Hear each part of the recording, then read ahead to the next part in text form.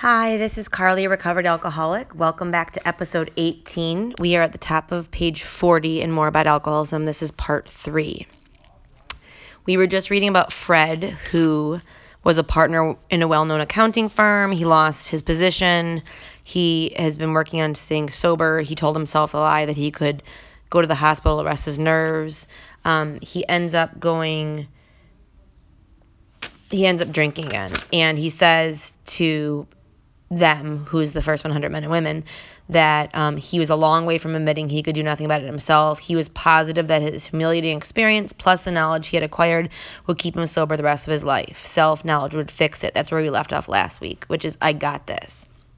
So where we are today is we heard no more of Fred for a while. I wrote above this, our disease progresses. Our disease progresses. One day we were told that he was back in the hospital. I underlined the words this time, and I wrote next to it, gets worse. This time he was quite shaky. He soon indicated he was anxious to see us. The story he told is most instructive, for here was a chap absolutely convinced he had to stop drinking, who had no excuse for drinking, who exhibited splendid judgment and determination in all his other concerns, yet was flat on his back nevertheless. Let him tell you about it. I underlined I was, and I wrote on the side the word all, and then in quotation marks I wrote the letter I, because I want to pay attention to how he's self-sufficient, and he's doing this on his own. I was much impressed with what you fellows said about alcoholism, and I frankly did not believe it would be possible for me to drink again. I underlined, I rather appreciated your ideas about, I underlined the subtle insanity which precedes that first drink. And then in red, I underlined subtle insanity because that's what's really dangerous. It's really subtle. One of the members of my home group says that his mental obsession is the most reasonable sounding voice in his head. And on the side, I wrote the words mental obsession. It's very subtle. It's not going to say, hey, go drink, idiot. It's going to say things like, you don't need to go to that meeting, or you don't need to call your sponsor, or you don't need to send that inventory, or you already sent an inventory just like this. Why do you need to send it again? Or my sponsor's going to judge me. None of these things is true, and none of these things is going to get me what I want. But I underlined I was confident. He was confident it could not happen to me after what I had learned. I underlined I reasoned. And I wrote on the side, self-knowledge would fix it. I reasoned I was not so far advanced as most of you fellows, that I had been usually successful in licking my other personal problems, and that, I underlined, I would, therefore, be successful where you men failed. I underlined, I felt I had every right to be self-confident, that it would be, I underlined, only a matter of exercising my willpower and keeping on guard. So I wrote a couple of things here. Next to that sentence, I wrote Fred's program. So Fred's program was exercising his willpower. Above willpower, I wrote the word mind. And I wrote on the bottom, power of a sane mind. So when it comes to the willpower, we're talking about the power of a sane mind. He's using a not sane mind, which is a mind less than whole. And that's his program, is he's going to use his mind to keep himself sober. My program, before I actually did the program, was to go to meetings, to hook up with sick guys, and to not drink, and to hang out with my old friends and wonder why I was so miserable. It says, in this frame of mind, I went about my business, and for a time all was well. I underlined the next sentence. I had no trouble refusing drinks and began to wonder if I had not been making too hard work of a simple matter. I wrote next to that the lie. And then I wrote the mind is angling. One of my sponsors talks about this a lot, that our mind is always angling the truth to look a little bit different. So we shift the truth in order to fit our needs. Now he's saying to himself, which is what I said to myself, maybe I was being too dramatic. One day I went to Washington to present some accounting evidence to a government bureau. I had been out of town before during this particular dry spell, so there was nothing new about that. Physically, I felt fine. Neither did I have any pressing problems or worries. I wrote on the top of the page, we cannot drink on the truth. We cannot drink on the truth. And then I wrote, we drink on the lie. So we cannot pick up a drink if it's based on the facts that this is going to kill us and shut us off from everything. We drink on the lie that we tell ourselves that it'll be okay, it'll be different, or no one will find out. And I wrote on the top also, no alcohol in his body. So just FYI, this person is not physically craving alcohol. He's not had alcohol in his body, and that is not going to help him make the decision to pick up alcohol. My business came off well. I was pleased and knew my partners would be too. It was the end of a perfect day, not a cloud on the horizon. I wrote on the side, or next to the word horizon, I wrote the subtle insanity of our mind. And what's really interesting about this top paragraph in 41 is it just completely contradicts anything that any treatment centers do with their patients who make lists of all their triggers. And on their trigger list would be all these bad things that could come up, or music, or old friends. But what this guy just talked about was a great day, going to a familiar place, business was great, he physically feels fine, nothing is making him upset. So with treatment centers that talk about this kind of thing as a trigger, they would say that there's no triggers here, which is my point, which is there is no such thing. The only trigger that there is for me is if I'm not working the steps, I'm likely to pick up a drink at any moment because the mental obsession will convince me that that's what I need to do. So my point is that this day was fine and he still drinks. I went to my hotel and leisurely dressed for dinner. I underlined the next 3 sentences. As I crossed the threshold of the dining room, the thought came to mind that it would be nice to have a couple of cocktails with dinner. I underlined, that was all, nothing more. I double underlined the word thought, and I wrote next to it, the lie. It's kind of like the thought that the other guy had that he could put whiskey in milk.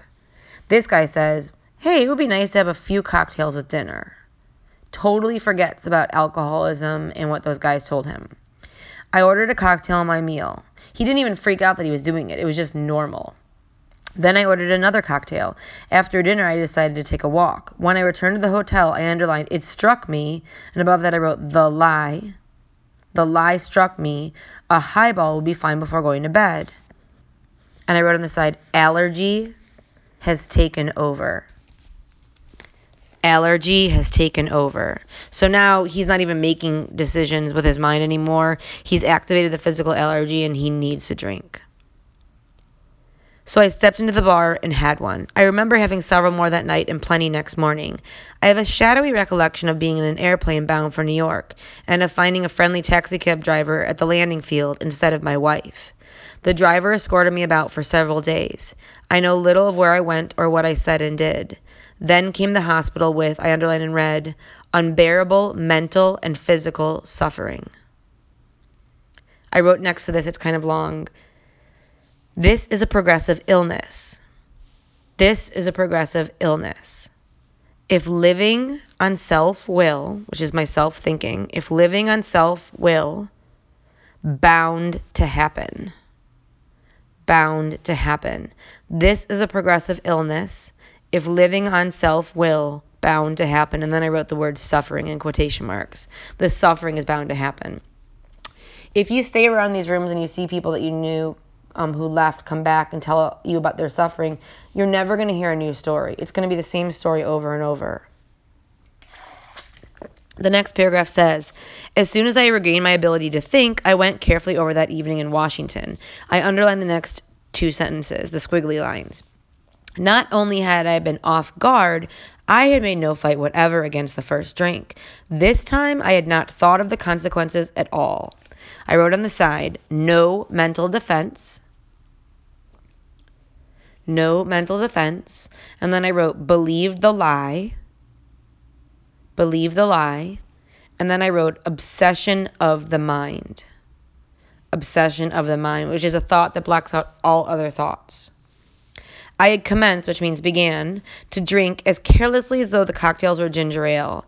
I now remember what my alcoholic friends had told me, how they prophesized that, I underlined, if I had an alcoholic mind, I underlined, the time and place would come.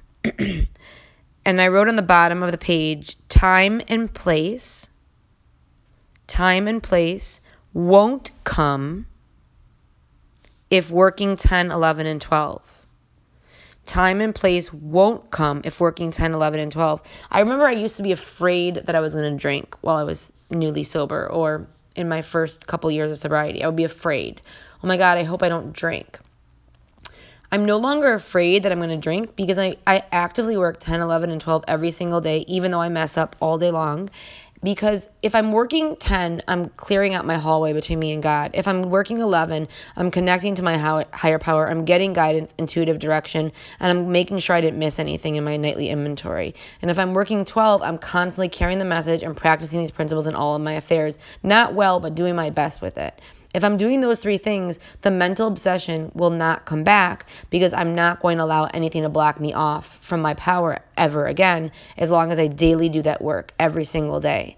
And because of that, I don't have to be afraid of drinking, because it's not, I always get upset when I hear people say, when they reintroduce themselves or they talk about someone relapsing, they say, oh, I had a slip. A slip is something that happens if you live in Cleveland or a wintry area and you're in a parking lot on a blacktop parking lot, and you don't see that it's black ice, and you slip and you fall. A slip indicates something that you have no control over, that you're a victim of, you didn't know was there, and it just happened. If I picked up a drink, it is not a slip. It is a conscious decision to not do the work. And I might not be aware each time I make the decision to not do the work that this decision I'm making is leading me closer to the drink, but it is. Anytime I choose to not do the work, what I'm really saying is I'm willing to gamble with my sobriety. On my home group the other night, we were talking about the 11th step and how important it is to do our morning meditation. And I talked about how I made a commitment about 6 years ago when I started working with one of my sponsors that I wanted what they had, and I was willing to do what they were doing, which was 10, 11, and 12 consistently every day.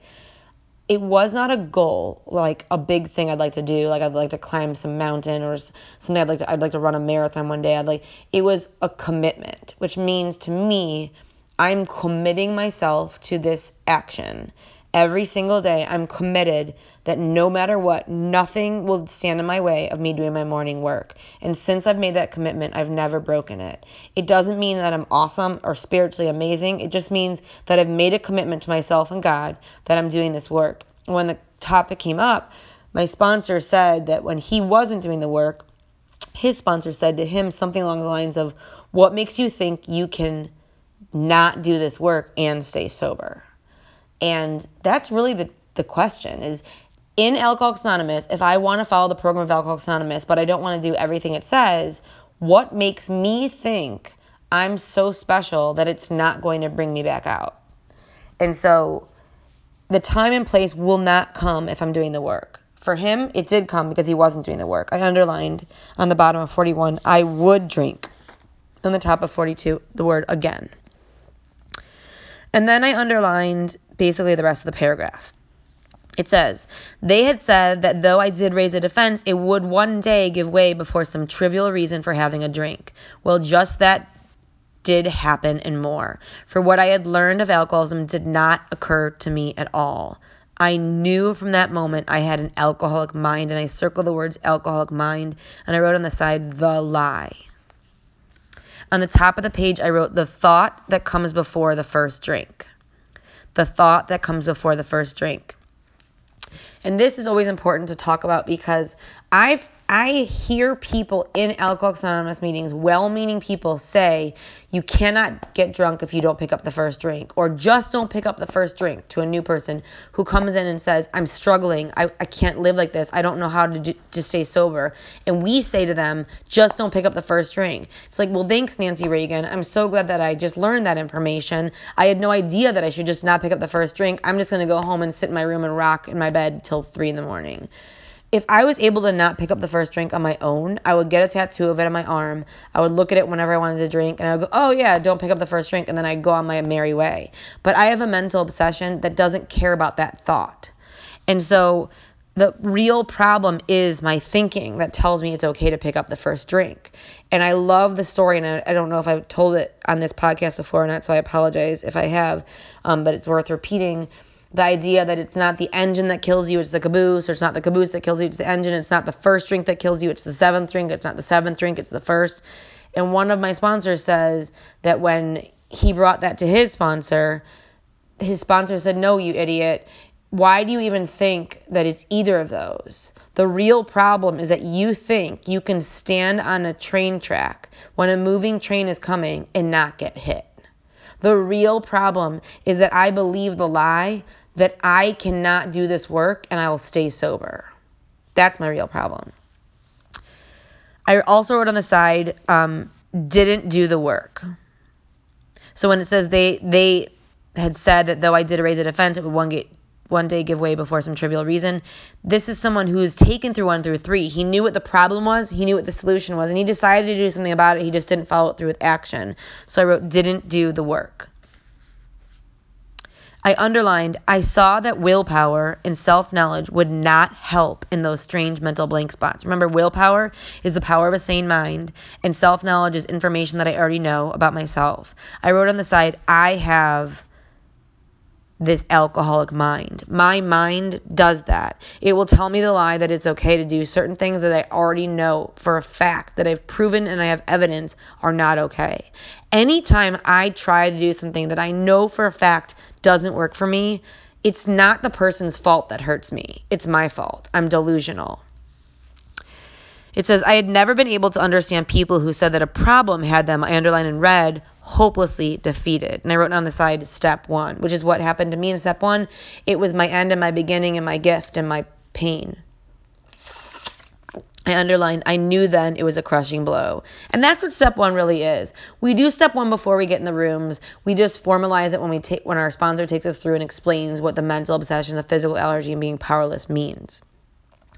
But hopelessly being defeated and knowing and it being a crushing blow and waking up and coming to and feeling those horrible feelings, that desperation, that gift of desperation, that is step 1. We come to AA or we come back to AA because of step 2, because we believe there is an answer here. And we make the decision to do something about it, hopefully immediately, because we want to get out of the pain. And then what we do about it is 4 through 9. And then while we're working on our 9-step amends, we're doing 10 and 11 on a regular basis. We do 12 as much as we can, and when it's time, and when we're ready, and when we've worked our way through 1 through 11 on a regular basis, and we're doing 10 and 11, we start reaching out and doing 12. It says 2 of the members of Alcoholics Anonymous came to see me. They grinned, which I didn't like so much. I didn't like when people grinned at me either. I underlined, and then asked me if I thought myself alcoholic and if I were really licked this time. So I wrote on the side, ask. So at this moment, you should pause and you should either ask yourself, or when you're taking someone through, you should stop and ask them. You say, do you think you are an alcoholic? And the other question is, do you think you're really done? It says, so the rest of the paragraph I bracketed and the next paragraph. So from I had to concede until the bottom of the next paragraph, I bracketed, and I wrote on the side 12th step. So what they're doing is the 12-step call. It says, I had to concede, which means to give in. And I circled the word both before the word propositions. I had to give in both propositions, and next to the word both on the side, I wrote physical craving and mental obsession. So he had to give in that he had a physical craving and a mental obsession. That's the first 100 men and women and whoever was with him, the 2 guys, piled on me heaps of evidence to the effect that an alcoholic mentality, such as I had exhibited in Washington, was a hopeless condition. I underline the next sentence.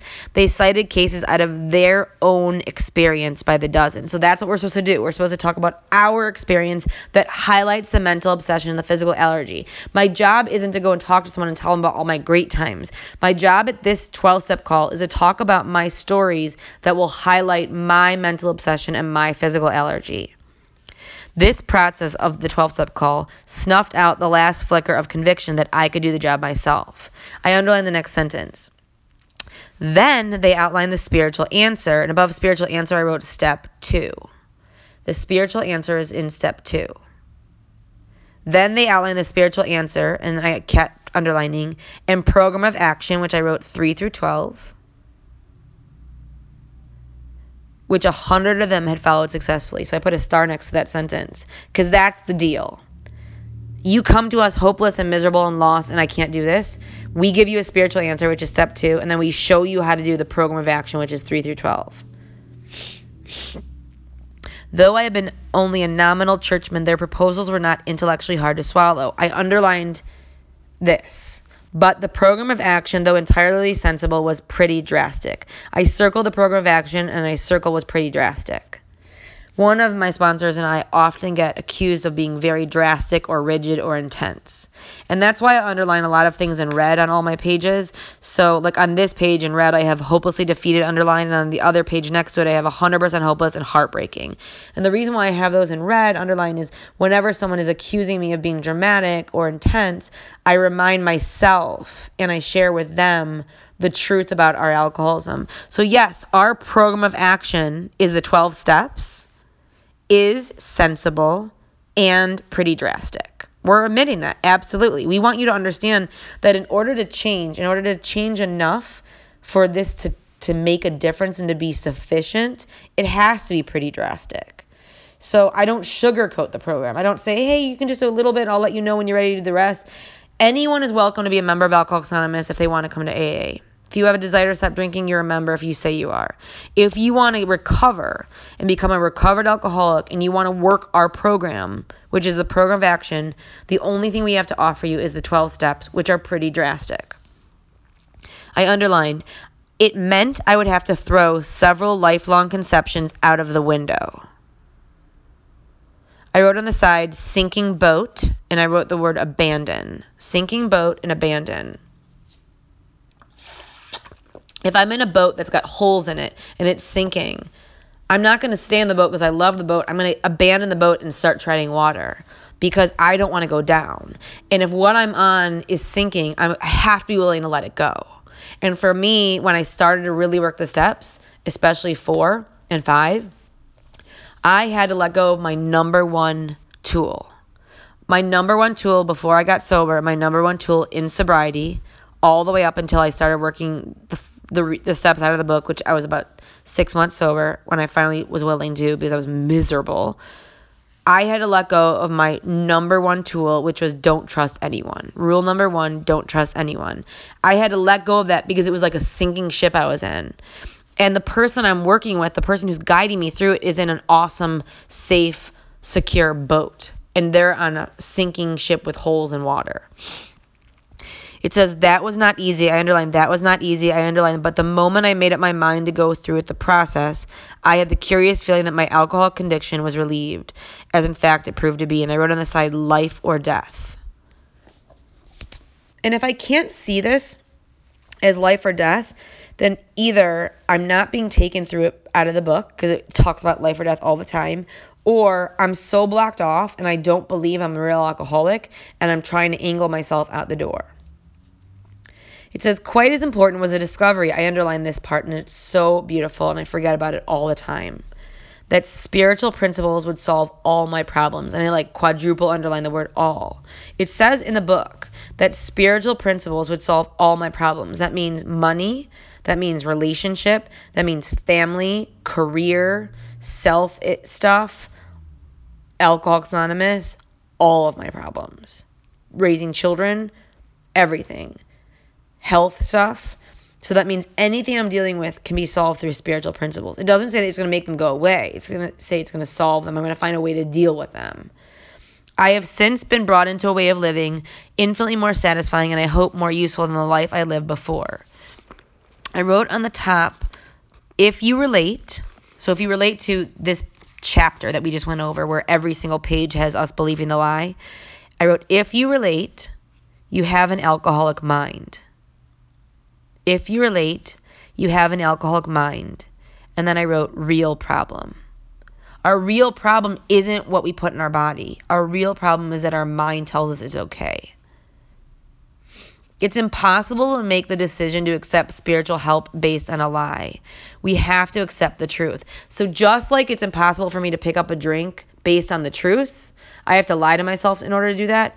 It is impossible for me to decide to accept spiritual help based on the lie. I have to do it with the truth in my face, which is why we like to get people immediately as soon as they walk in the doors and they're miserable and they have death in their eyes and start them through the steps, because when they're miserable and desperate and tired, they'll be willing to do whatever they have to do to not feel like that. And I wrote on the side, no recovery in chapter 3. So this whole chapter that we just read has no recovery in it. It's just talking about the problem. My old manner of life was by no means a bad one, but I would not exchange its best moments for the worst I have now. I would not go back to it even if I could. I always struggled with this part because I had a really good time when I was out there, and it was good. It was awesome. It was the best time I've ever had in my mind. And I couldn't understand how I would not want to trade an awesome day drinking and sucking up life versus a miserable day in sobriety. And what I've come to with this is, even on my awesome days drinking, I didn't like myself at all. In fact, I hated myself. So the awesome day was just me having a good time and being distracted enough that I couldn't remember that I hated myself, or getting approval or affection or attention from somebody that I needed it from. I hated myself. I was lost. I had no direction. I felt so insecure. So that's my foundation, even on a fun day. And my foundation today, even on a hard day, is I love myself. I have a God I believe in. I have tools. I have a support group. I have purpose and direction, and I have a guide. And even when I struggle super hard, I have all those things, and I'm not willing to trade one for the other. It says, Fred's story speaks for itself. We hope it strikes home to thousands like him. He had felt only the first nip of the ringer. I underline the next sentence. Most alcoholics have to be pretty badly mangled before they really commence to solve their problems. Many doctors and psychiatrists agree with our conclusions. One of these men, staff members of a world-renowned hospital, recently made this statement to some of us. This is Silkworth, so I wrote on the side, Dr. Silkworth. What you say about, I underline, the general hopelessness of the average alcoholic's plight is, in my opinion, correct. So I underline that. Dr. Silkworth says this. As to two of you men whose stories I have heard, I underlined, there is no doubt in my mind that you were 100% hopeless apart from divine help. And then in red, I underlined 100% hopeless. And above, apart from divine help, I wrote, doctor says this. A doctor is saying, you need divine help. I wrote this on the side because I can relate to it. You don't have to write it unless you do. I wrote, I am 100% powerless, because I am. On my own, left to my own devices, without a power, without the steps, without my support group, without my sponsor, I'm lost. Had you offered yourselves as patients at this hospital, I would not have taken you if I had been able to avoid it. I underlined, people like you are too heartbreaking, and in red, I underlined heartbreaking. Though not a religious person, I have profound respect for the spiritual approach in such cases as yours. And next to that sentence about people like you are too heartbreaking, I wrote on the side, to those around us. So that's how people around us, people who love alcoholics, whether by blood or affection, we are heartbreaking to be around. That's what we are to them. I underlined, for most cases, there is virtually no other solution. And then I underlined the whole next paragraph. It says, once more, the alcoholic at certain times has no effective mental defense against the first drink. And on the top of this paragraph, I wrote, without the 12 steps. So what they're talking about here, the alcoholic they're talking about here, is one that's not working the 12 steps. Except in a few rare cases, neither he nor any other human being, I circled human being, and I wrote on the side, including the fellowship, because it's just made up of human beings, including the fellowship, can provide such a defense. His defense must come from a higher power. I wrote on the side, can't think our way out of it. Can't think our way out of it. I tried. And I wrote on the bottom, doomed to an alcoholic death. Doomed to an alcoholic death. And I also wrote one more thing. The person has never been through the steps. So the person we're talking about, the alcoholic that has no effective mental defense, has not been taken through the steps. You can also be taken through the steps, stop doing the work, and become this person also. We're going to stop here. Next week we'll start on We Agnostics, and I'm so grateful for your time and for your listening. I hope you have an awesome week. It's totally up to you.